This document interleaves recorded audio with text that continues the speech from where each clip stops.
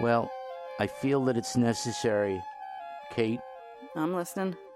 I feel that it's necessary to go back into the archives for this edition. Yeah, we're done. We're rejecting the present moment. Yeah, the next podcast we'll get back to the PLJ stuff.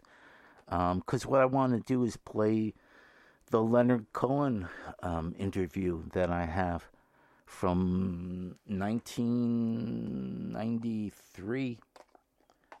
When Leonard was on my show on K-Rock, WXRK, in June of that year, June 13th, 1993. So, wait, did we say, welcome to the Kate and Vince Gelsa podcast? No, we didn't say any of that. Oh. I just thought I would just jump right into it, because I'm excited about playing we'll this. say welcome to the Kate and Vince Gelsa podcast. Okay. As we are taping this, when did Leonard Cohen leave us? Last week? The week before? Two weeks. 2 weeks ago? Yeah. It's all been a blur. Yeah, it has been. It was right. It was just before the election, or almost on the election. Before. It seemed like it was a 1-2 punch. It was just disaster after disaster. Yeah, really. So this will be some soothing self-care to go back and pay tribute to Leonard Cohen. It was several months after the album The Future came out, and it was also several months after the first major terrorist attack on the World Trade Center took place. What do you have the date there? February of 93. February of 93. If you'll recall, the old World Trade Center there was a bombing in the parking garage underneath the Trade Center, and people were killed, hurt. I don't remember how, what the extent of the damage was, but it was definitely a terrorist attack, and 6 people were killed. 6 people were killed. This was still very fresh in our minds, and Leonard's album The Future sort of deals a lot with that kind of thing. Even the album that came out a couple of years earlier, I'm Your Man, First We Take Manhattan, deals with the kind of terrorist mentality, and you'll hear him use that phrase. Now, for some reason, on this recording, you don't hear me formally introduce him. We just sort of get right into the conversation, and I guess that's the way it really happened. I'm playing, the first thing on the tape is me playing First We Take Manhattan, and then I say, I've always wanted to ask you, Leonard Cohen, about this song. And then he starts to talk about the terrorist mentality. And then we get into some other things. And he's on with me for a good hour and a half or so. But that includes all the music that we played. So what I'll do, the way I've handled this in the past when I've played some old interview, is I'll just leave 20 seconds of the music there so you'll get some idea of what music we played, because we don't have the legal ability to play entire recordings on this podcast. And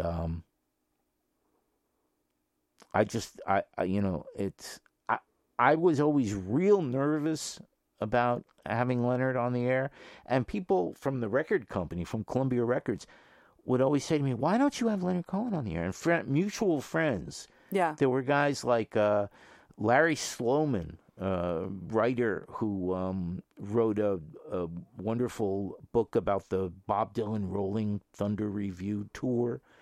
Larry Sloman was a friend of mine, and he used to say all the time, "Man, you and Leonard would get along great. Why don't you have Leonard on?" And I never wanted to talk to Leonard Cohen because I thought I held him in such high regard, and I thought he was such an advanced mind that there would be no way that I could keep up with him, even though now I've been in the business for, almost 30 years. At that point. In 93, and I've accomplished a lot, and I've talked to a lot of people, and I no longer have that neophyte fear of somehow not measuring up. I still don't think I'm going to measure up to Leonard Cohen, and I put it off, and I put it off, and I put it off for a decade.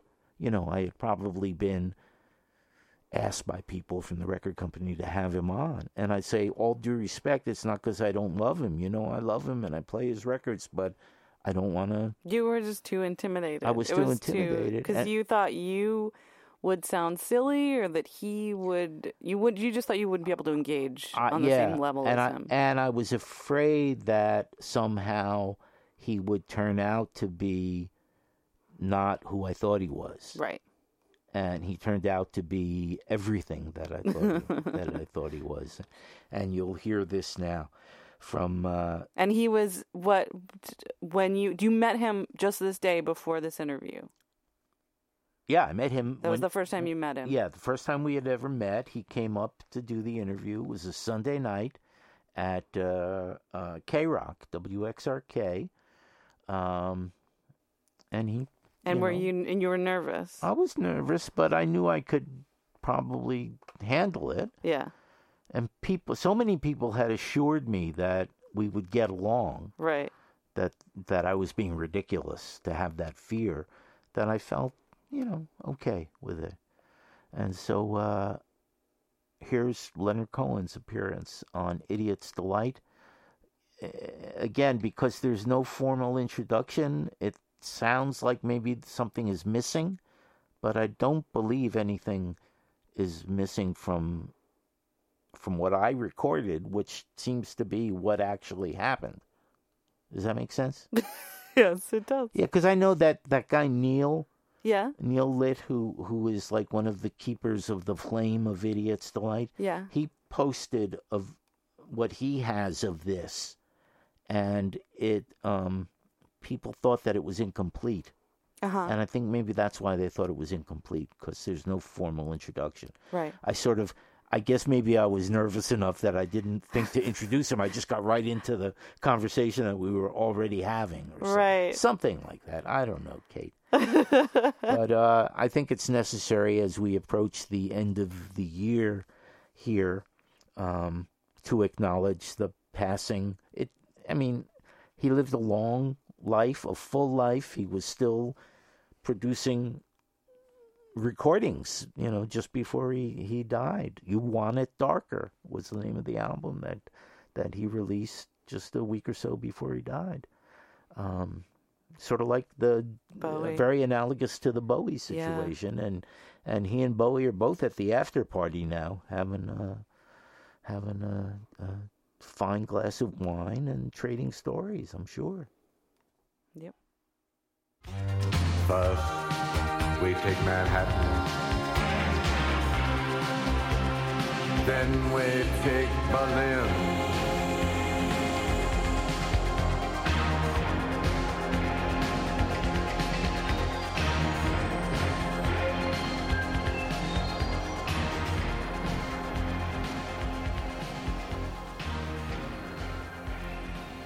Leonard Cohen is my guest here on Idiot's Delight tonight. WXRK New York 92.3 K-Rock. And I've always wanted to ask you, Leonard Cohen, about that song, First We Take Manhattan, about the sort of guerrilla military kind of attack thing that's going on there. What is that all about? Well, it became clear a while ago that all the energy had moved out of the center, that the center could no longer hold, that the rational positions were losing a sense of justification, and that all the energy, all the fun was going to the edges. So you are in a period now where the extremist position, the oversimplified position, is the one that captures hearts today. And this was a kind of geopolitical investigation into that frame of mind, which I felt was about to manifest and which has manifested so stridently over the past few years. It is I think you're quite right, it is the guerrilla sensibility. That is that there's no justice, so that things have to be overturned in our own terms, and we have to crack the mold and fashion one closer to our hearts. That's a very dangerous situation. I meant to indicate that kind of mad, logical, extremist, terrorist, guerrilla position that has seized the hearts and minds of most of the activists in the world today. And there's an element of revenge in there as well. That everybody feels that they've been wronged. Everybody has become an injustice collector. Everybody wants their situation to be corrected as deliciously and as viciously as possible. What do we do with that? If everybody wants that and everybody's got their own the advice selfish I give, thing. The advice I give now, especially when younger people ask me about my what to do, I say duck. The excrement is about to hit the ventilator. Yeah. Really. Well, that's what the future is all about, really, isn't it? The new album of yours. Yeah, it's what it's about. It's also the terrorist position is so seductive that everybody has embraced it. The governments have embraced it. The lovers have embraced it. The same politics of the bedroom and the living room and of the legislative assemblies of the world. It is a terrorist position. Reduce everything to confrontation, to revenge. Mm-hmm. And do you think the media plays a big part in all that? It's way beyond that. Yeah, okay. It's all lost. Oh, man. It is all lost. It's, my friend Leighton described it as nail polish, culture, our civilization, all this beautiful stuff from, Mozart to Bukowski. It's just, and as exalted or as funky as it gets, it's just nail polish on the claws. And the nail polish has begun to crack and flake, and the claws are showing through. And that's what we're living with. We're living with in a world in which the claws have been exposed. And it's only been a tiny, brief moment when they were covered with nail polish. And now the nail polish is coming off.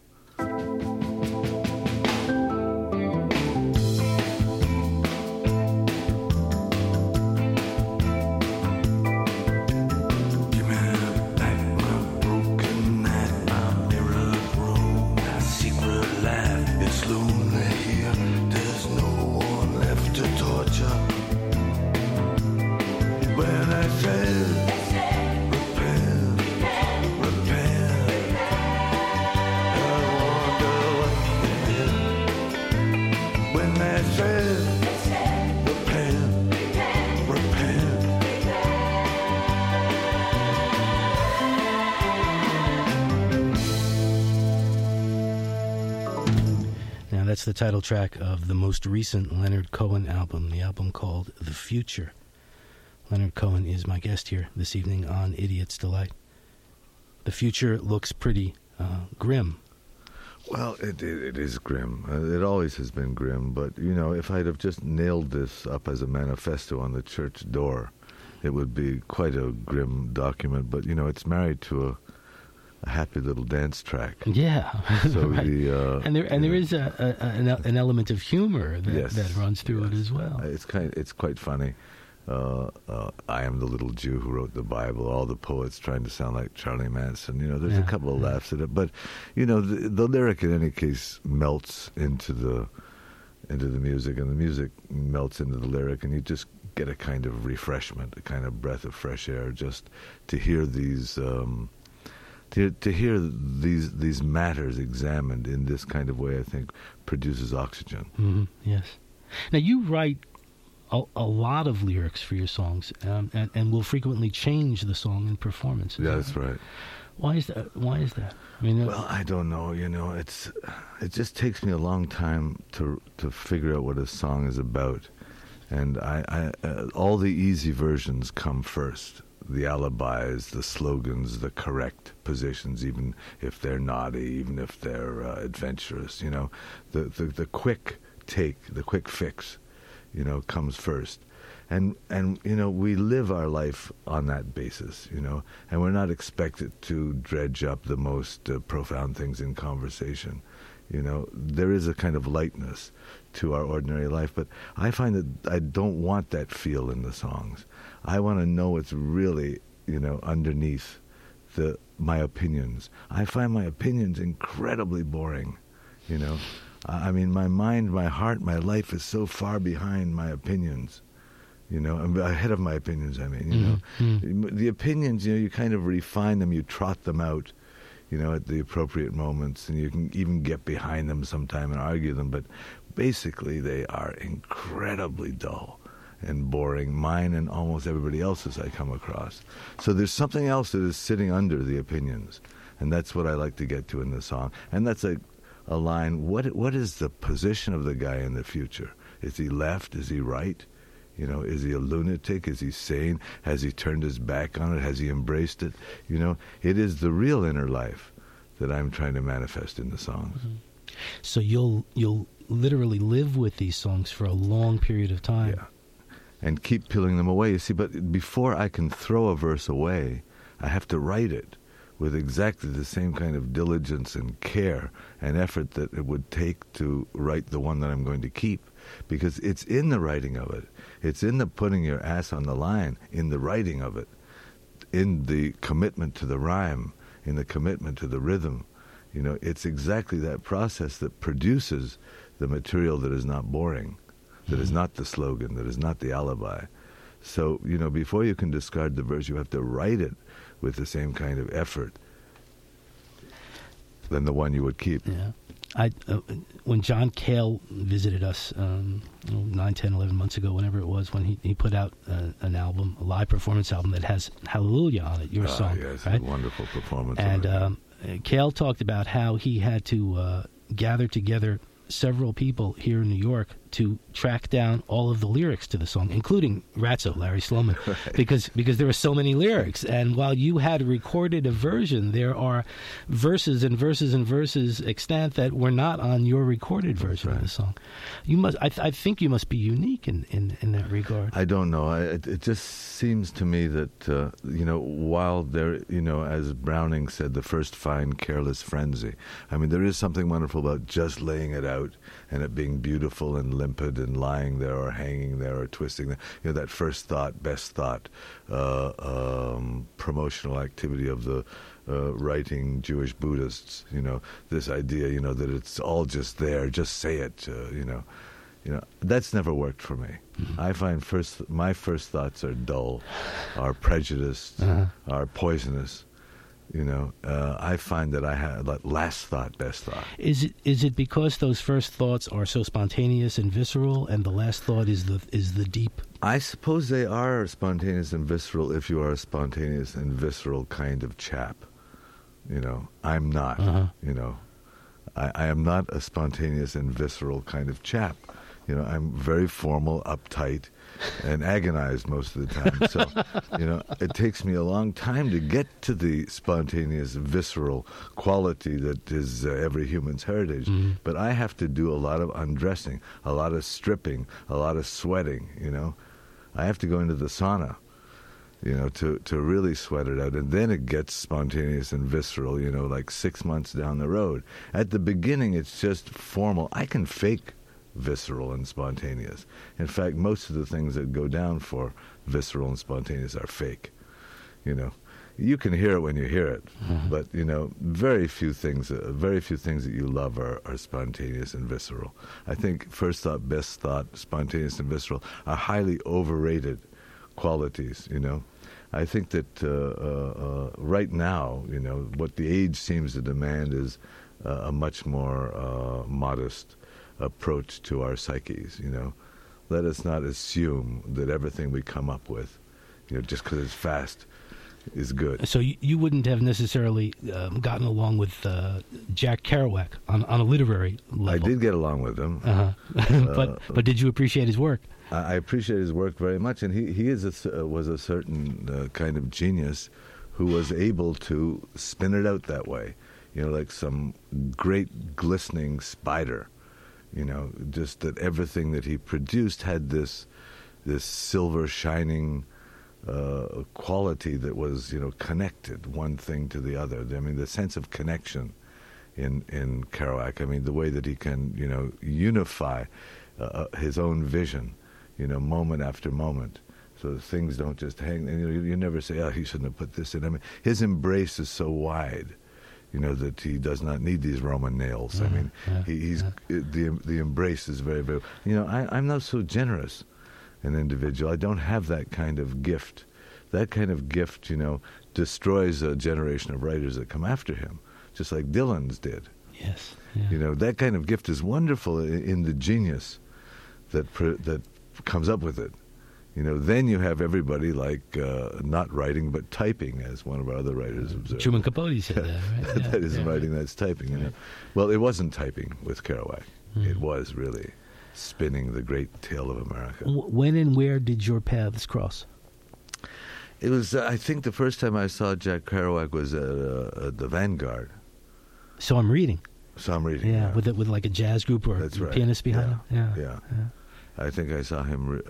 That was the first time, and then I bumped into him at a party that I think Ginsberg kindly invited me to, and saw him a couple of times thereafter. Now, when you were coming of age in Montreal, there was a community of artists, writers, musicians who were, in a way, similar to what was happening in New York and in San Francisco in the Beat era, or were they different? I wouldn't say so. There were a group of poets, some of whom have distinguished themselves in Canada. There were really just a half a dozen or a dozen of us who had a very high investment in this activity. And there were no prizes, there were no grants, there were no awards, there weren't even any girls. There was just the work. And we mimeographed those first books and put them out. But the thing that distinguished that activity was a savage integrity. And we would gather several times a week in cafes or in our rented rooms, and we would read each other our verses, and you had to defend your verse. You had to defend your poem, because every word was scrutinized and attacked by the others. I would imagine the group was so small because you immediately got rid of the pretenders. Because that sounds really frightening. It was frightening. It was frightening. You had to defend your poem. You had to defend your writing. Some of it, sometimes it was. I saw grown men cry under those circumstances. But often it was filled. Generally it was filled with good humor and drink and a sense of fraternity that seems to have passed from any of the other literary communities I've ever bumped into before or since. Who were your prime influences as a writer, first starting out writing poetry? It's hard to say. I was very much encouraged by a friend of mine by the name of Irving Layton. Not influenced by his work, but by the man himself, by his manner, by his generosity. And we became friends, and we remained friends. He is, I think, without any argument, the greatest Canadian poet that the English Canada's ever produced, and maybe one of the best poets, for my money, the best poet writing in English today. His name is Irving Layton, lives in Montreal. I don't Not know. No one here. Yeah. Isn't that a shame?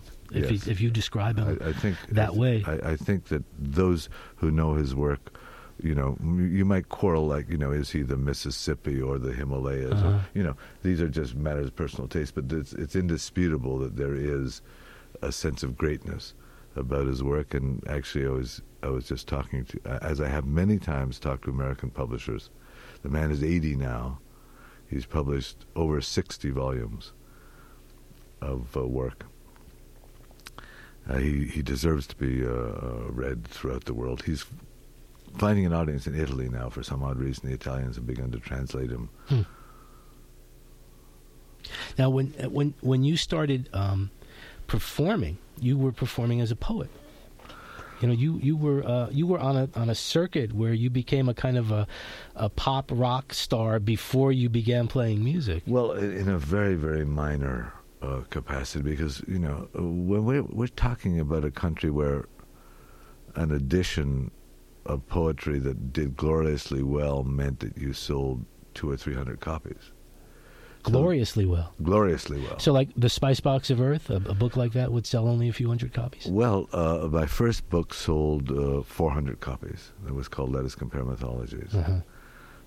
Spice Box, and that was considered, you know, a stunning success. And it was reviewed in all these mimeograph journals, you know, that no one read. You know, there's a readership of a few hundred people in the country. Well, very much due to the work of Irving Layton and Frank Scott, Phyllis Webb, Raymond Souther. There are certain people that, you know, started promoting the idea of poetry, and then our nationalist energies were tapped, and we started to feel like we had to produce a culture and protect it, and so laws started to be passed and that sort of thing. Mm-hmm. But in those days, you know, I mean, when you're talking about stardom, you're talking about a very, very tiny sky, a very tiny landscape. But you were performing at that time. Well, we didn't think of it as performing, although I think you're quite right. We were showing off, and we were trying to be loved in whatever terms, you know, were available. But those were tiny poetry readings of 20, 25 people at the most. But have you always felt that the oral, the spoken tradition in poetry is important to your work? Is it important to have it read out loud?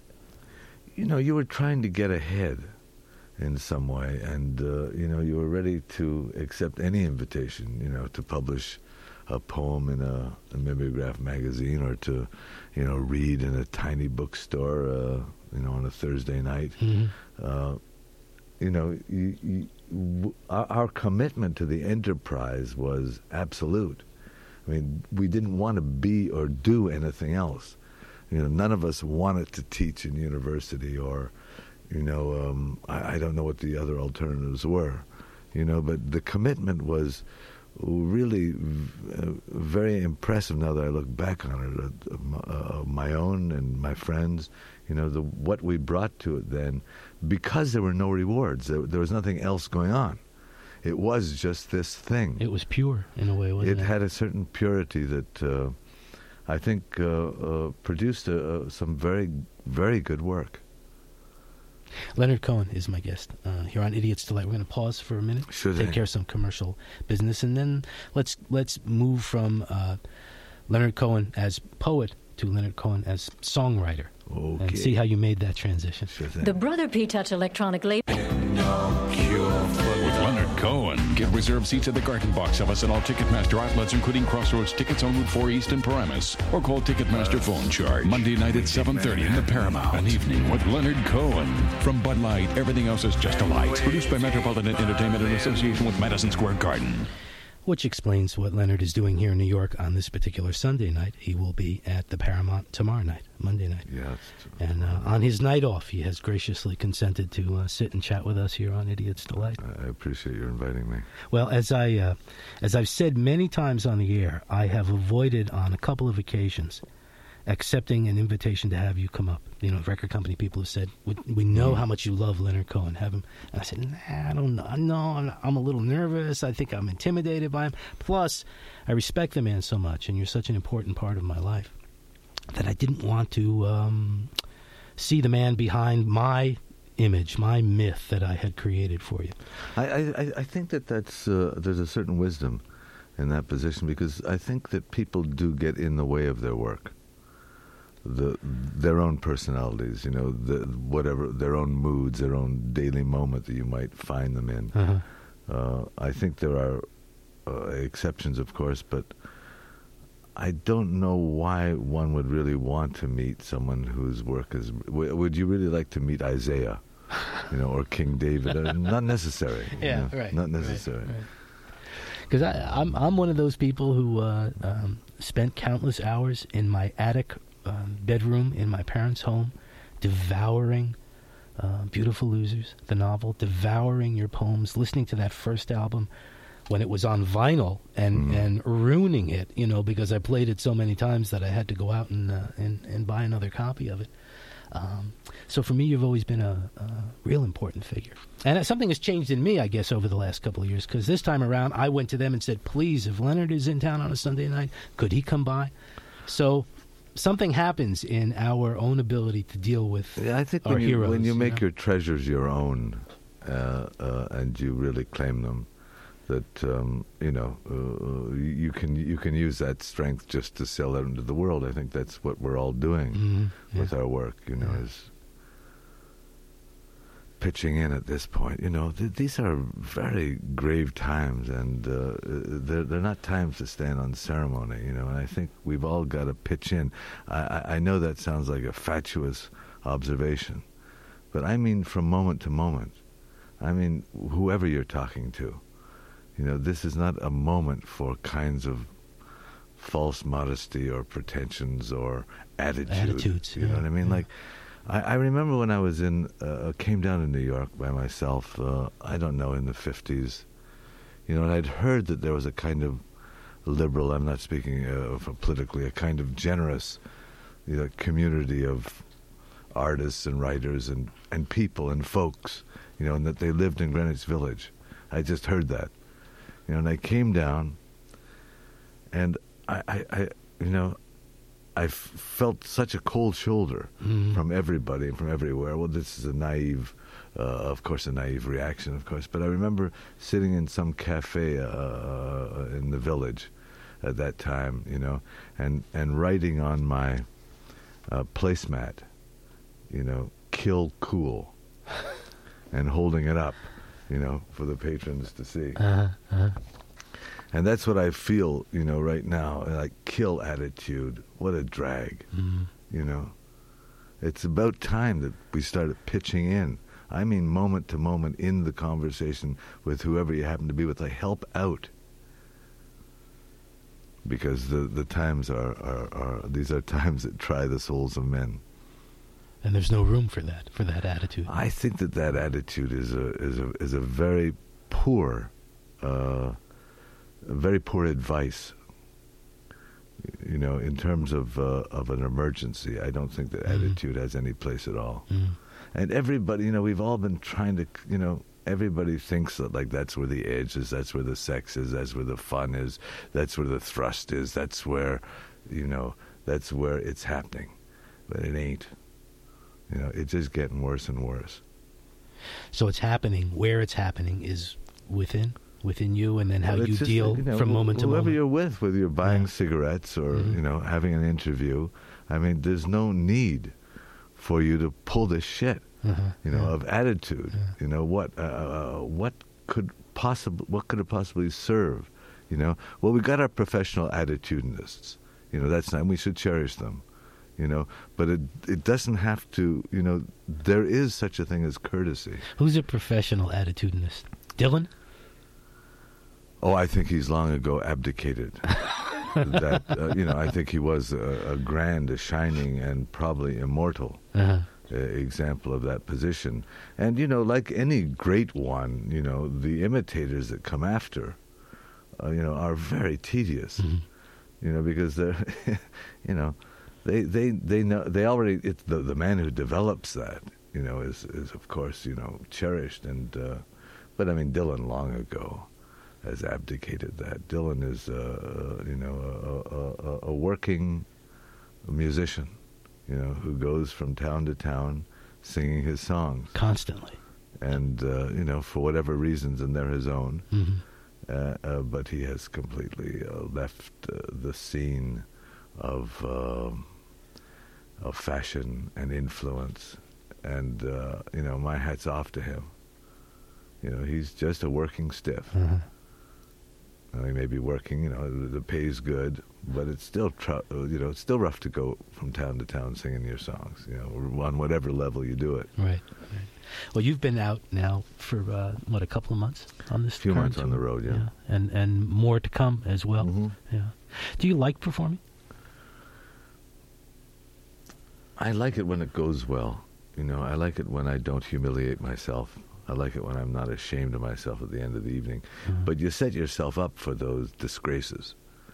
And, when you can avoid them, you think that, you still know how to do the step, or, you can still pull it off. But when you go out on stage, do you feel comfortable, or do you feel alien somehow out there? I feel that if I'm in the right kind of shape, I can deliver, If I haven't sold myself something, some bill of goods about who I am, if you can, overlook your own, the version of yourself that you've bought, and that people have helped you buy, especially when you've had a little success. In a sense, it was easier in those years when, I was more or less a kind of joke, and the records weren't selling, and the whole deal was not considered terribly important. Then when I could get out on the stage, and I could sing a song like "The Singer Must Die" for the lie in his voice, I thank you for doing your duty, you keepers of truth, you guardians of beauty. Your vision was right, my vision was wrong. I'm sorry for smudging the air with my song. That's hard to sing when you're more popular than less. Yeah, right. People have been very kind to me over the past couple of years, and I've enjoyed a resurrection, and and I'm very pleased about it. But it invites you to buy versions of yourself that stand in the way of delivering the song in the best way possible. I fall for it sometimes. That's human, I think, to fall for that, right? I mean, it's very easy to get caught up in that. And I suppose with age, and hopefully with the wisdom that you get from just living longer, you'll learn how to deal with that, or not. Are you saying that maybe you don't learn how to deal with it? I don't think it's written anywhere. You get wiser as you get older. I mean, I find that you get a certain kind of vulnerability, a certain kind of fragility also, or maybe it's just the range gets wider. I mean, you get more strong and more weak. You get more generous and somehow more miserly at the same time. So yeah, I mean, as Leighton says, the poets the tricks that every poet learns eventually. You do find a way through it, but I'm not so sure that it gets easier or better. I said before that I wanted to take you back to that moment where you decided to sing your songs rather than write them as poems. What was the impulse to pick up a guitar and start to create songs? Well, it started with the guitar, and I'd always played guitar. And when I was about 17 or 18, a couple of us formed a group called the Buckskin Boys in Montreal. So it preceded my writing, my formal writing. I didn't know about formal writing. I wasn't terribly interested in it. I was interested in country music and what they called folk music in those days. And we sang all those songs, and we sang at barn dances, at square dances, and we sang in school auditoria and in church basements. And that was my first paying job, and that was, really the first time I ever stood up in front of people, was to play rhythm guitar in the Buckskin Boys. When I then got really interested in the lyric, I thought these are beautiful. As I started researching songs, I went down to the Harvard Library of Folk Music, and spent a summer there just listening to all the songs, all these incredible lyrics. And I got really deeply interested. You mean like the mountain ballads and those things? Yeah, all that John Jacob Nile, all that stuff that he compiled. Yeah. And you'd sit there in that library, at Harvard, and you could listen to everything that was recorded. And, then the whole Lomax and People's Songbook and the Almanac Singers, that whole tradition also touched me very deeply. Their concern, their passionate concern. These kinds of attitudes now that are, so belittled and so scorned, where people actually, would dare to sing songs about brotherhood. Those songs touch me very deeply in their lyrics. And so, I began, also as a way to approach young women. I was shy. I didn't exactly know how to do it. So there was something about, the words on the page, that I could arrange in some way to get some kind of attention. So all those streams combined to give me a passionate interest in, blackening the page in a certain kind of way where the lines don't come to the end of the page. Can you tell how you got to know Judy Collins and she came to record Suzanne? I know it wasn't the first recorded version of the song, but it was the one that really introduced you. Judy Collins was extremely generous to me and extremely kind. She was there long before I was there, and we had a mutual friend, and I came to New York. I'd borrowed some money to come to New York. I had some songs. 1964, Must have been 5? about 65, yeah, something like that, 65. And we had a mutual friend, and I went over to her house, and you know who was there? One of the writers of Ballad for Americans. I think Earl Robinson. Ah. He was at the house. Part of that tradition that you were just talking about. And I knew those, I knew his work. Right. And I sang her a couple of songs, and she received them very kindly. I mean, very compassionately, because I can't even think of these things happening today. It's become so tough, and so. You really don't want to help anybody out anymore. These impulses seem to have been blunted. But too much competition? Yeah, not in her case. And she said, I really like these songs, but there isn't anything, please keep in touch, but in the kindest way possible. And then I went back to Montreal, and I knew that I was on top of a good song.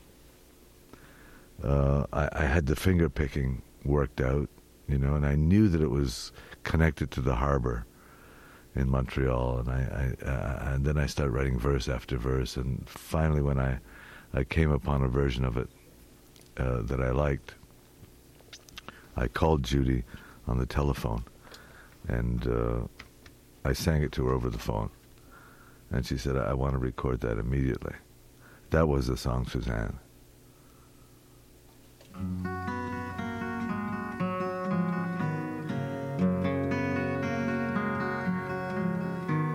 Suzanne takes you down to a place by the river. You can hear the boats go by. You can spend the night forever. And you know that she's half crazy, and that's why you want to be there. And you want to travel blind, and you think maybe you'll trust her, for you've touched her perfect body with your mind.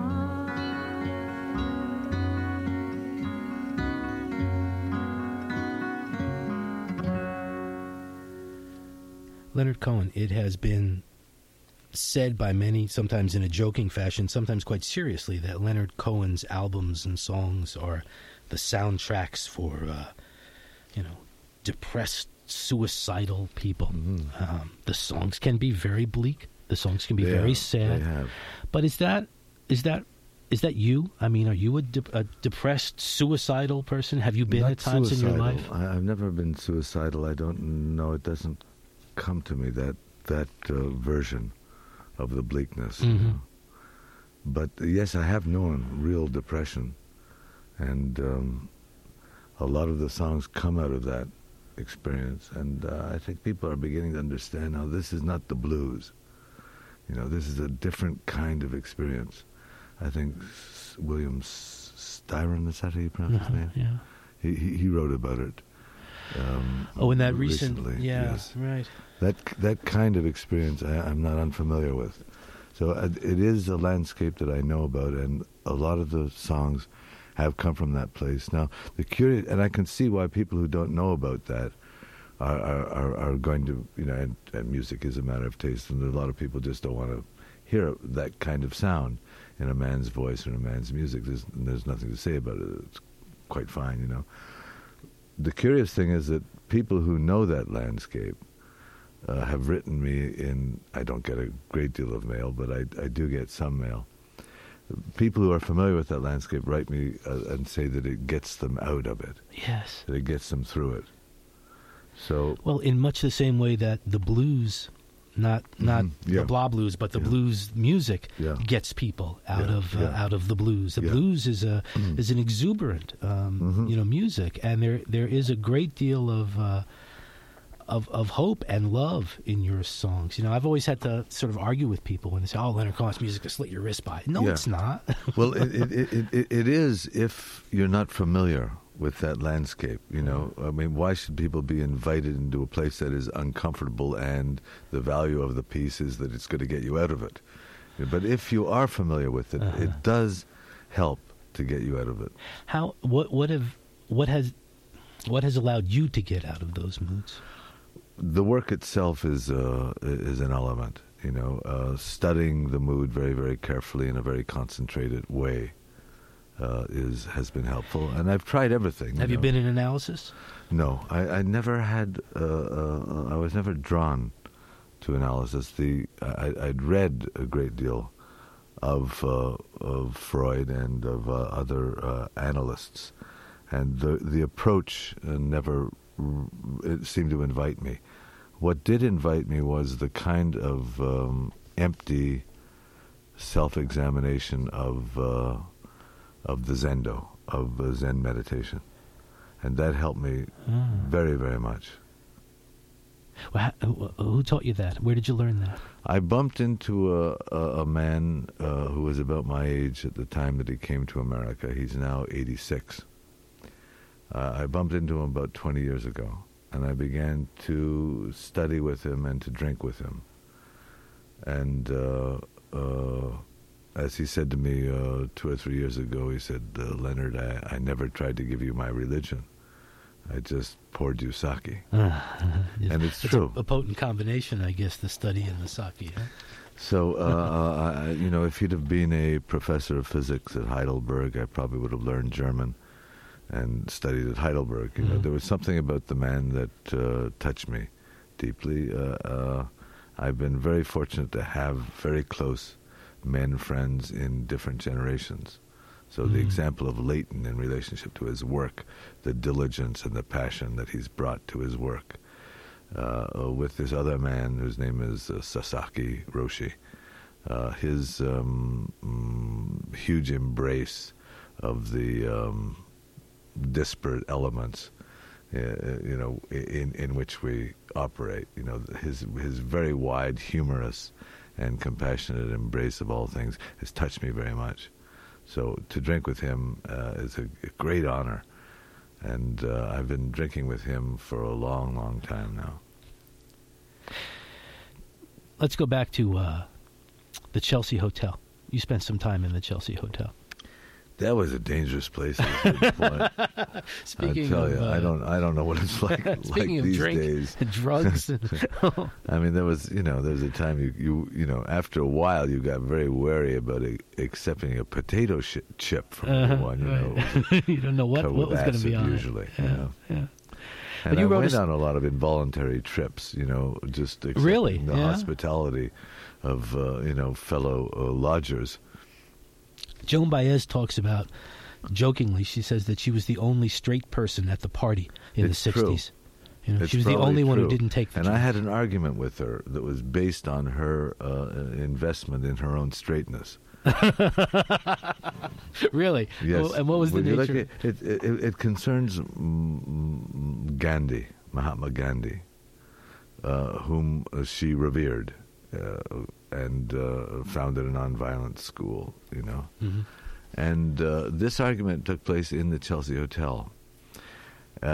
She had formed this nonviolent group, and I had just finished a biography of Gandhi, in which it was mentioned as a footnote, just in some, not at all making any deal out of it, you know, that he chewed Rauwolfia, which is a weed that grows by the side of Indian country paths and is the active ingredient in Valium, or whatever the popular tranquilizer at the time was. It may not be Valium, Right, maybe okay. an earlier version of But that. a sedative of some sort. Yeah, a kind of tranquilizer, Yeah. you know. And so I had suddenly a different vision of the whole, you know, non-violent movement in India. You know, where everybody's, you know, chewing Rauwolfia and sitting down, and you know, the British troops are coming at them, and they're not exactly Nazis, the British. So, you know, they did get beat up and pushed around and suffered terribly, but you know, they didn't get put into concentration. They didn't get put into ovens, you know. But, you know, so they're kind of sitting there on the road, and they are feeling very, very relaxed. They're relaxed way beyond the normal capacity for relaxation. So I brought this up to Joan Baez, and she was very annoyed. She was very, very annoyed that I suggested that drugs were a part of the nonviolent movement. Mm-hmm. Because she had this deep investment in being the straight girl around. Well, she was, and she did it magnificently. Now, she also had a certain antipathy to the mystic, the idea of mysticism, you know, and she didn't like the last line of Suzanne. She touched her perfect body with her mind. She touched her perfect body with her mind, right. Or you touched her perfect body with your mind. And she felt that this was, you know, succumbing to the dark forces of religion and mysticism, which she also, you know, felt valiantly to defend society against, which I cherish in her, you know. So she had another line that she would sing when she sang it. I don't know what it was. You know, she touched your perfect body with her thumb. I don't know exactly, with her hand. Something a bit more natural. Yes, you know, because, you know, we know that you cannot touch things with your mind in any tangible sense, and that, you know, believing that you can leads you into the darkness of mystical speculation, which we want to avoid at all costs. Right. That was her position. Right, right. But in the Rolling Thunder review, when she came to Montreal with Dylan, and much water had gone under many bridges, you know, she sang the song. And when I saw her backstage, or I should say under the Forum, in the catacombs of the Forum in Montreal, she said, "I finally got it right." Very generous of her. Yeah, she was able to grow into it and accept it. Yeah. Back to the Chelsea Hotel. Yeah. Another question that I've always wanted to ask you. The song which is called Chelsea Hotel Number 2. Why number 2? Is there another? There was another Chelsea. There were many Chelsea hotels, but I was singing a different Chelsea hotel during a tour of 1972. And Ron Cornelius, the guitarist, San Francisco guitarist, was playing with me, and we developed a song. He gave me a chord for it. Mm-hmm. And we sang it. It was excruciatingly slow. Well, I was on Mandrax at the time. Mandrax? Yes. They used to call me Captain Mandrax. Oh, that's one I don't even know. What's Mandrax? I think it was like a Quaalude? Quaalude, Yeah, yes. okay.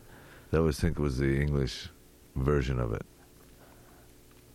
And my performances started getting slower and slower. I was kind of in the Mahatma Gandhi stage Yes, right. of my performance. You know, I was relaxed beyond any reasonable state. So No fear of British soldiers or the audience. no, but you know, I was ready to embrace the world with a great sense of relaxation. Uh-huh. And when I listened, you know, there's a very bad movie that was made about that tour called Bird on the Wire, a documentary. Uh-huh. And I think we can be seen singing Chelsea Hotel Number 1. You know, it takes about a half an hour Oh, God. to sing the song. Anyways, I had to rewrite the song There were different lyrics, of course, you know. So I finished that Chelsea Hotel number 2. I finished in the Imperial Hotel in Asmara, Ethiopia. Rather far from the Chelsea Hotel. Yeah. But I finally got it together. You know, I finally understood. You know, and so that's the versions of it. I was very indiscreet in an interview somewhere, and I let it be known that I wrote the song for Janis Joplin. I think it was very ungentlemanly of me to let that news out, and thereafter, once it was out, I used it as an I used her name in the introduction to the song and in concerts. But I wish I hadn't. Yeah, I'm not surprised that you wish you hadn't. That the song stands by itself for one thing, and for another, it's not anybody's business. Really, it's nobody's business, Yeah. and you know, I think. You know, since the cat is out of the bag, you know, I'm quite willing to talk about it. But I do feel that it's one of the few times where I feel I did something cheap. Mm-hmm. You know, I attached the name of a great singer to this song in some way to promote the song. You know, that I was indiscreet about what had happened. These things went down. And I had no, as you say, I had no business talking about them, or at least identifying the actors in. Can you, as long as we've brought it up, though, can you tell the story that you sometimes tell in introducing the song about the elevator in the Chelsea Hotel? Do you mind if I don't? Oh, no, okay, sure. Would it be okay if we played the song? Sure, please play it. All right. This is Leonard Cohen on Idiot's Delight. I remember you well in the Chelsea Hotel. You were talking so brave and so sweet, giving me head on the unmade bed, while the limousines wait in the street. Those were the reasons, that was New York. We were running for the money and the flesh, and that was called love. For the workers in song, probably still is for those of them left. I don't mean to suggest that I loved you the best. I can't keep track of each fallen robin. I remember you well in the Chelsea Hotel. That's all, I don't even think of you that often.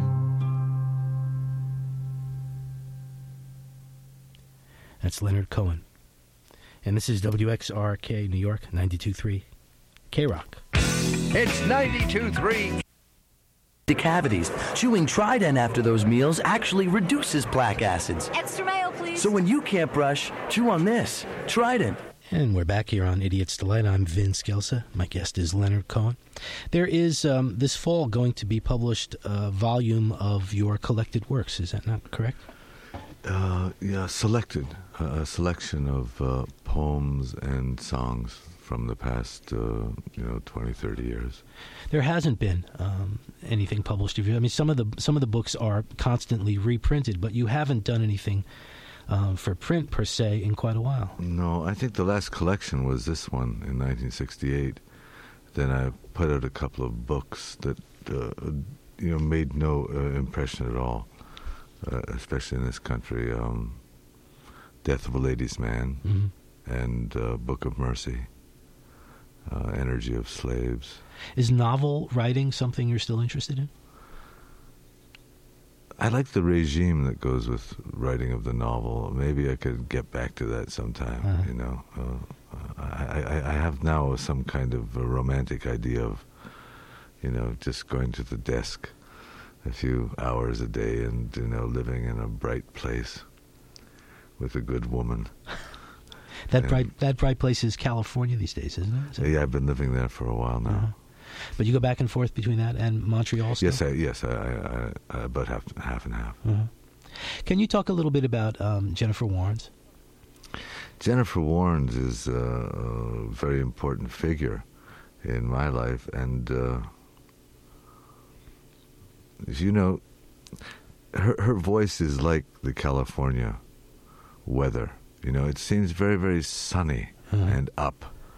But there's an earthquake behind it. There's a tidal flood.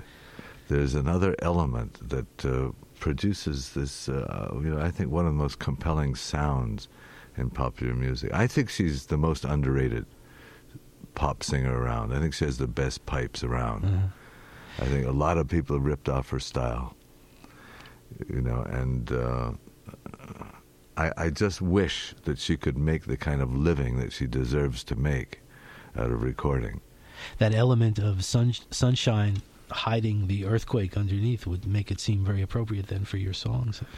Well, I chose Jennifer Warren out of an audition in 1972. I was looking for backup singers, and she came in. I didn't know that she already had a career, that she'd appeared, with the Smothers Brothers, that she had been a lead in Hair, that she'd even put out some of her own. I didn't know her. I didn't know who she was. You can see her in reruns now on the what is it? The E Network. Yeah, the Smothers Brothers are running all those old episodes again in reruns now, and it's odd to see her cast back in that light. So she auditioned for you for a backup vocal. That's right, and I chose her and went on tour, and we became very close friends over the years. And as my star fell, she would always say to me, I really want to do an album of your songs. And I thought this was just an expression of friendship, because there was nothing in the marketplace, that indicated a growing appetite for such a record. And we became musical friends besides personal friends, and we would show each other our work. And she's a wonderful writer also, of prose, not just of songs. This is a really impressive creative imagination. I just like her take on things. And she's one of the few people that I will ever show a song in progress to. Because she knows exactly where the song is, and she doesn't exert any leverage on the song to make it go the way she wants, or you know what I mean. You can show her a song just as it is. There's very few people I would ever think of doing that, and she does the same thing. Yeah, you can trust the honesty of her feedback, knowing that she's going to give it to you straight. Well, her instincts are impeccable in music. So she recorded Famous Blue Raincoat, an album of the songs of Leonard Cohen. And she went, from office to office of the record labels, and she was kind of laughed out of the place in each and every one, until she went to this new outfit called Cypress Records, and they gave her some money to do it, and actually the record did very well, and actually the record was very much responsible for a kind of new take on what I was about. Well, that record, and then a couple of years later, the I'm Your Fan album, where a bunch of musicians, both in Europe and here in the States, got together and recorded their versions of your songs, taking its title from I'm Your Man, a takeoff on that. That also helped to introduce you to a whole new audience that hadn't known you before. I'm torn here between wanting to play her version of Famous Blue Raincoat, or a song on her most recent album that you are a co-writer of, called Way Down Deep. And I think I'm going to opt for Way Down Deep, if that's okay with you. Can you talk about this? Because this is the only version of the song at this point, right? You have not recorded this song. I have an entirely different version. Really? Of the song, which I tried to prepare for this new record, but I just couldn't finish it in time. You co-wrote the song with Jennifer and with someone named Amy LaTelevision? Well, now, Amy LaTelevision wrote a song called Way Down Deep, and it had a hook, Way Down Deep. And I thought it was a wonderful hook. And Jennifer phoned me and said, would you work on this song? And, I don't lightly commit myself to that, because that's a long, long period. We know what that means for you. This could be years. So I said, count me out. Let me off the hook on this one, Jennifer, because, I'm in the middle of trying to write the future, and I can't get into this song. What an odd statement that is. I'm in the middle of trying to write the future. the poet as God. I meant the record. Yes, I know. Anyways, she said it's going to be the most important song on the album. I'm going to begin with it. This was original conception. I'm going to begin with it and end with it, and it's going to unfold, and it's going to examine everything from the creation of the world to the women's movement, and we're going to have everything in this song called Way Down Deep. So I started writing verses to it. I heard Amy's version, and I couldn't quite penetrate it, except for the hook. So I started writing it, and it went through a lot of changes. And Jennifer's using some of my verses, and curiously enough, some of Amy's verses started to make sense to Jennifer, and she started using them as a kind of obbligato in the back against some of the verses I'd written. But anyways, the thing became completely Jennifer's song. And I think that Jorge, I'm not sure, no. Who's playing bass on that? Is it Roscoe or Jorge Calderon?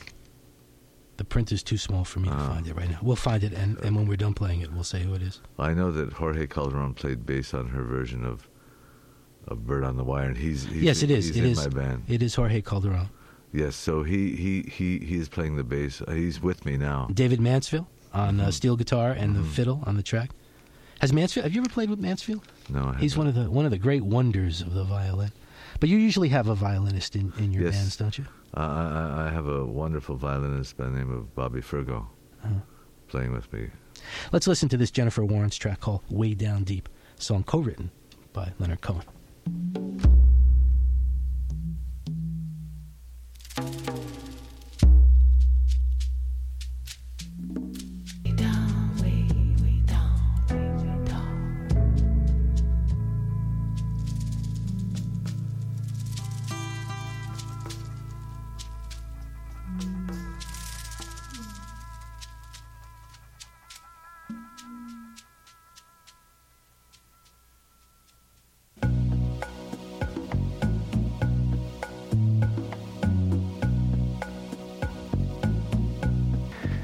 Crazy for love, but I'm not coming on.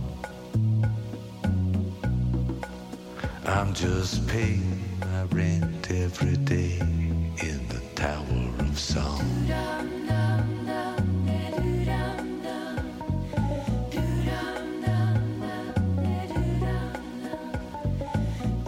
Leonard, say again what you just said. When Jennifer came up with that part, yes. I knew we nailed the song. The do-dum-dum part. Yeah, that's perfect. That was such a... That really brought the song and gave it the perspective of real humor. Sure. Of real lightness. There was enough humor in it to start out with. Laughs. I ache in the places where I used to play, and I was born with this golden voice. Right. I mean, for people who say that there is no sense of humor in Leonard Cohen's work, there's a perfect example of its existence. That from the I'm Your Man album, Tower of Song. Does that tower exist any place, you think? A lot of people I know are in it. Yeah. Hank Williams is up very high in the tower. Yeah. Different floor. Yeah. This is WXRK New York. It's 92.3 K-Rock. Leonard Cohen will be in town tomorrow night performing with a big band, right? A lot of pieces in the band. Well, we're 9 on stage. Yeah, that's a big group. There's two singers and 6 musicians. And he'll be over at the Paramount, which is over at the Garden, right next door there to the Garden. Early performance tomorrow at 7:30. Really? 7:30 is I don't know. I was going to ask you that, but that's the start time, 7:30. Oh, I think it might have something to do with unions and union costs. I don't know.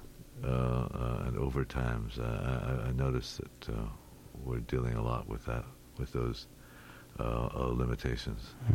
Let's pause here for a second and listen to some commercial words here on Idiot's Delight. To help introduce new sugar-free surgery. It starts at 8 o'clock Wednesday night at Raceway Park near Englishtown, New Jersey.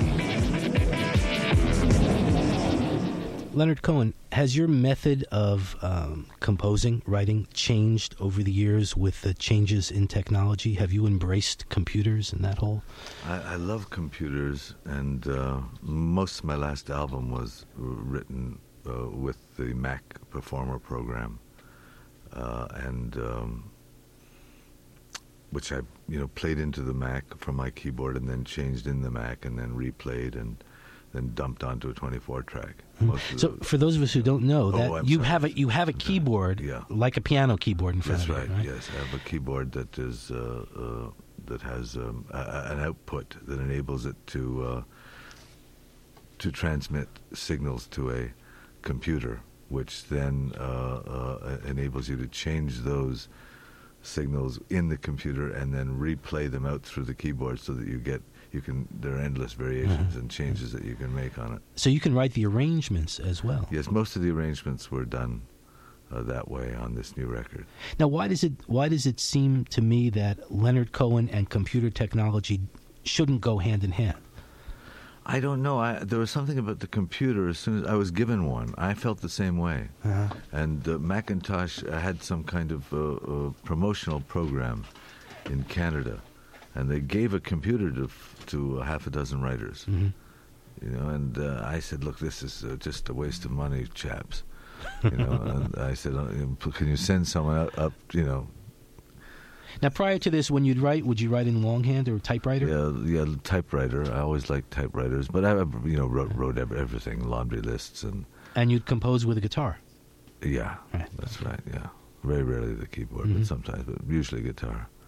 But when they showed me how to work this thing, and I also began drawing on it, eventually with a freestanding stylus that works on a digitalized tablet, and you can by pressure on the stylus you can widen or narrow the line itself, so you can kind of brush paint. There are many kinds of programs now available that are much more sophisticated than the ones I use, but I loved it. It seemed magic to me, and while I could never really repair toasters or cars, I have a feeling for the computer.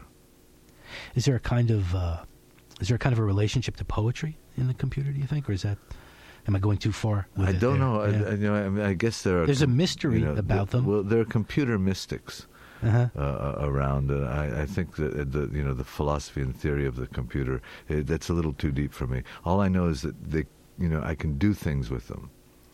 They seem like very friendly devices, and I can. First of all, you can change the typography on a lyric, and that often changes the way you're looking at it. You can put the whole thing out in like Old English type. So you have a very like a modern line, like "Give it to me, baby." When you see that written in Gothic, type, it has a different meaning, and you can move things around that way, and it refreshes the mind, and it invites you to think about things different ways. It's a very friendly kind of activity. Do you work every day? Do you write every day? And do you have I do. Do you have a set ritual? Do you have a discipline that you subscribe the record to? starts in fits and starts, and you first of all gather the songs that didn't make it onto the previous record, because I'm always operating from a position of poverty. It's not like I have thousands of songs like Prince, to choose between. There's only a few things going, so you take the ones that didn't make it onto the last record and you start messing around with them. And then you're documenting your life, and the whole dismal thing starts to unfold. And as you approach the later stages of the thing, well, it's not, you're in it all the time. So I've developed a kind of very pleasant life based around this obsessive activity. Between albums, will you remove yourself from that activity? Will you just between put it albums, aside? I have the tour. See, I tour every 4 years, because that's usually what it takes to put the album out. So I go on this tour that is a completely different, completely changed kind of activity. I'm singing and dancing and talking to people, and the other parts of the time are really quite solitary. Yeah. Does that aspect of touring, the solitary aspect of it, generate its own kind of creativity? Well, or not? I don't know. I've never been really able to write on the road, but it's so great to get out of your room. It's so great to be able to talk to people. Of course, the touring has its own, you're tired a lot of the time, and as I say, the possibilities of disgrace are abundant, and there are many obvious things about touring that are dangerous and fatiguing, but it's really great to get out of your house and to get behind the songs and to gamble every night that you're going to have the purity of spirit or the enthusiasm or the care, and you're going to be able to summon your best self and present the songs. It's something that I've always wondered about with performers, with actors, for instance, who do the same play every night. How they can summon that freshness. If you sing the same song every night with the same group of musicians night after night after night, doesn't it become rote after a while? Doesn't it become? I've never found it to be that. I guess the thing is so risky, moment by moment, that certainly with the kind of show that we do, there's not too many guarantees. If anybody plays a wrong note, it's going to blow the song in some kind of way. I mean, it's very precise, and it's really quite. We're all worried about blowing it. It isn't really just like strolling in, this wandering troubadour and playing a few chords. The songs are very carefully arranged and carefully presented. Also, the red wine helps. I tend to drink a bit of red wine. While you're performing? Or no, before? Not while. I only drink professionally. I have a few drinks, a few glasses, sometimes many glasses, with a meal that we take in common. All of us, the technicians, the crew, and the musicians, we generally eat together, and some of us will drink together. And this also, I would, I must pay my debt, publicly to the red wine. It's a wonderful thing. But I only drink professionally. I never drink after intermission. And I try to invite the people I work with not to drink after intermission also. I think it's a sacramental activity. We drink together and we play, and the wine speaks, with the song. And then if you start drinking after the concert, then you're really going to get into trouble. You get sloppy. Yeah. Now, in addition to performing, as Leonard will be doing at the Paramount Monday night, tomorrow night at 7:30, and recording his songs, as he has for so many years now, since 1967, I guess, the first album. The most recent album being, of course, The Future. Leonard will be publishing a book of his poetry and lyrics this fall. The book will be called Stranger Music. Nice hardcover edition from the folks over at Knopf. Yeah. Would you perhaps grace us with a reading of a new work? Well, here's a very slight piece called Paris Models.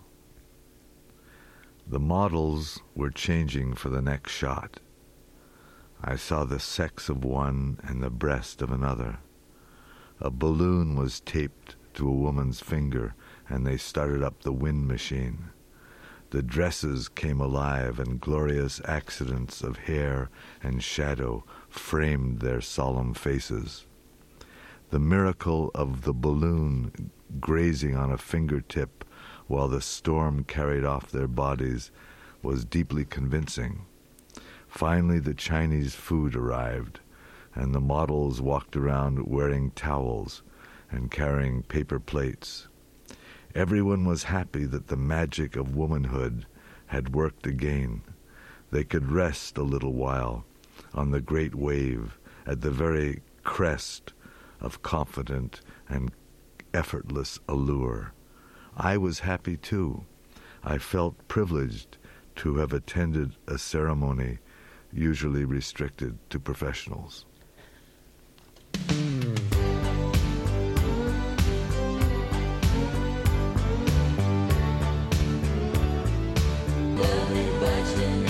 Can't say much has happened since but close.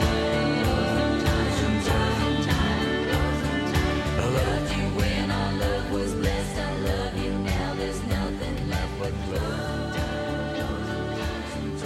So in a sense, Leonard, that song kind of brings you back to those first musical performances of yours when you were playing country music in Montreal. I mean, here that's the full circle. Yeah. Setting the apocalypse or something like it in a country and western bar. Gee, I was in this little town in Ontario. I think it was Kitchener. We were playing a concert there, and I got a note from someone in the audience, and it was Mike Dodman's brother, my buddy in the Buckskin Boys, and he sent me a note saying that Mike had died, and I'd lost contact with these boys, and he came backstage. They were from my street, we grew up together, and he showed me a picture of Mike Dodman, who was the harmonica player of the Buckskin Boys, and he'd become a Trappist monk in his last years, and I now have a picture of him celebrating the Mass. Huh. Anyways, let's not get dismal, but yeah, it's back to the Buckskin Boys. Let's remind everybody that Leonard Cohen will be performing at the Paramount tomorrow night, Monday night, at 7:30. The Paramount, of course, the old Felt Forum over at Madison Square Garden.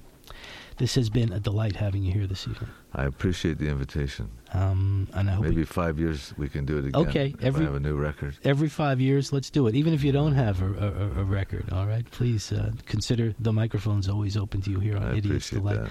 Tell me about Waiting for the Miracle. What is the miracle for you? The miracle is to move to the other side of the miracle, where you cop to the fact that you're waiting for it, and that it may or may not come, but free from waiting, free from the miracle. So let's do something crazy, something absolutely wrong, while we're waiting for the miracle to come. Once you have embraced this notion that you're waiting for the miracle, that this thing is not going to work out, that there is a crack in everything, that this landscape is treacherous, and we don't get what we want, but we must wait. But to go to the other side of waiting, where you're free from waiting, and and that gives you this madness. Baby, let's get married. We've been alone too long. Let's be alone together. Let's see if we're that strong. This is very much akin to the Zen philosophy that you were talking about before. I never figured out what the Zen philosophy was, because this teacher of mine couldn't speak English. Oh, wait a minute. You didn't mention that before, Leonard. How did? It was just the sake that you used to communicate. He never, mostly. Well, it was actually it was cognac.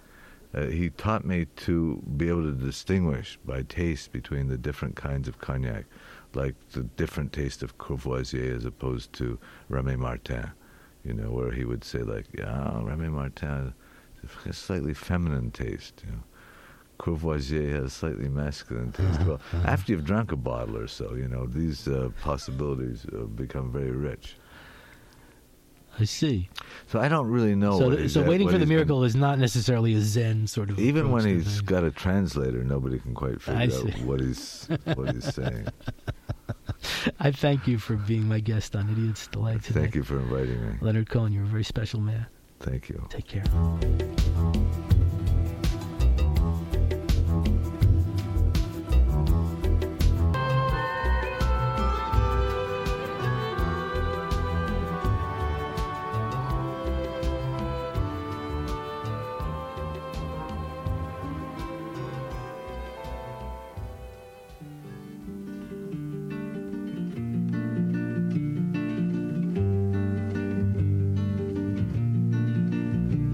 I believe that you heard your master sing. I'm sure that he told you everything I must keep locked away in my head. Your master took you traveling. Well, at least that's what you said.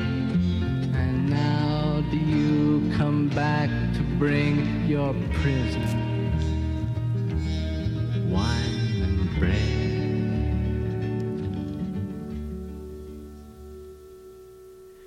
So there you have real early music from Leonard Cohen, and something from the most recent album as well. Master Song appears on the very first Leonard Cohen album, the album that was called Songs of Leonard Cohen. And Waiting for the Miracle is part of The Future. What a nice man. What a gentle and generous man. So now I should kick myself for all these years, right, that I avoided having him on the show because of intimidation or fear that he wouldn't be a gentle, generous man. But sometimes you just have to go with something when the time is right, and the time was right tonight to finally make a connection with Leonard Cohen. Listening to Master Song, I immediately flashed back to two rooms. The first room I mentioned when I was talking to him, this is WXRK New York, by the way, 92.3 K-Rock, it's Idiot's Delight. The first room was my attic room that I lived in my parents' house. And the second room was a basement room, so it's interesting that I went from my parents' attic room to a basement room in a house that was owned by a teacher at the college that I went to, and he rented out his basement room, and that was sort of like... That was the room. It wasn't the first time I left home, but it was the time when I left home and it stuck. I didn't go back after moving into that basement room. And a good percentage of the time, the soundtrack in those two rooms was being supplied by that first Leonard Cohen album. That song called Songs of Leonard Cohen. Songs like Master Song and So Long Marianne and Suzanne and Sisters of Mercy and Teacher and Hey, That's No Way to Say Goodbye. So I've been part of this communal connection to this man, this poet, for a whole lot of years, and I'm real pleased with the way it went tonight. I hope you guys enjoyed it as well. When I do something like that, I sort of feel like the way I do it when we do those shows down at the Bottom Line, that I'm like the representative of the audience, and I'm sitting in for you, and I'm asking the questions and conveying the compliments that I feel a lot of you would want to convey if you had the opportunity. So I'm sort of blessed to have this job. I was mentioning this the other night at the screening that we had of Orlando. By the way, have you read the reviews for Orlando, this Sally Potter film that we had a special Idiot's Delight screening of a couple of nights ago? It's gotten wonderful reviews. I mean, it's living up to all of the feelings that I expressed about it. And we had a very successful screening of it. But I mentioned in introducing the film that I have a real neat job because I am a sort of a cultural sharer. I love to find things and then grab people by the lapels of their coats or their tails of their jackets or whatever and say, hey, listen to this. Sit down and listen to this. Read this. Go see that. I love doing that. And I have that opportunity on the radio every Sunday night to do that, to grab all of those metaphorical lapels and coattails out there and say, listen to this. Check this out. Read this. Go see that movie. Leonard Cohen's here. Hey, let's, share Leonard Cohen with me. Go see him tomorrow night at the Paramount. He's wonderful in performance. So there you have it. That was my interview, once again, with Leonard Cohen from June of 1993, recorded on Idiot's Delight when it was on WXRK New York, 92.3 K-Rock was what that station was called. And I was doing a long Sunday night show that would be for at least 6 hours. Sometimes it would be even longer than that. It was the bane of producer Cara Manning's existence, that show. So next time, when we do our next podcast, I think we'll wrap up my sojourn at WPLJ, okay? Great. Okay, good. Thank you, Kate. Thank you. Bye.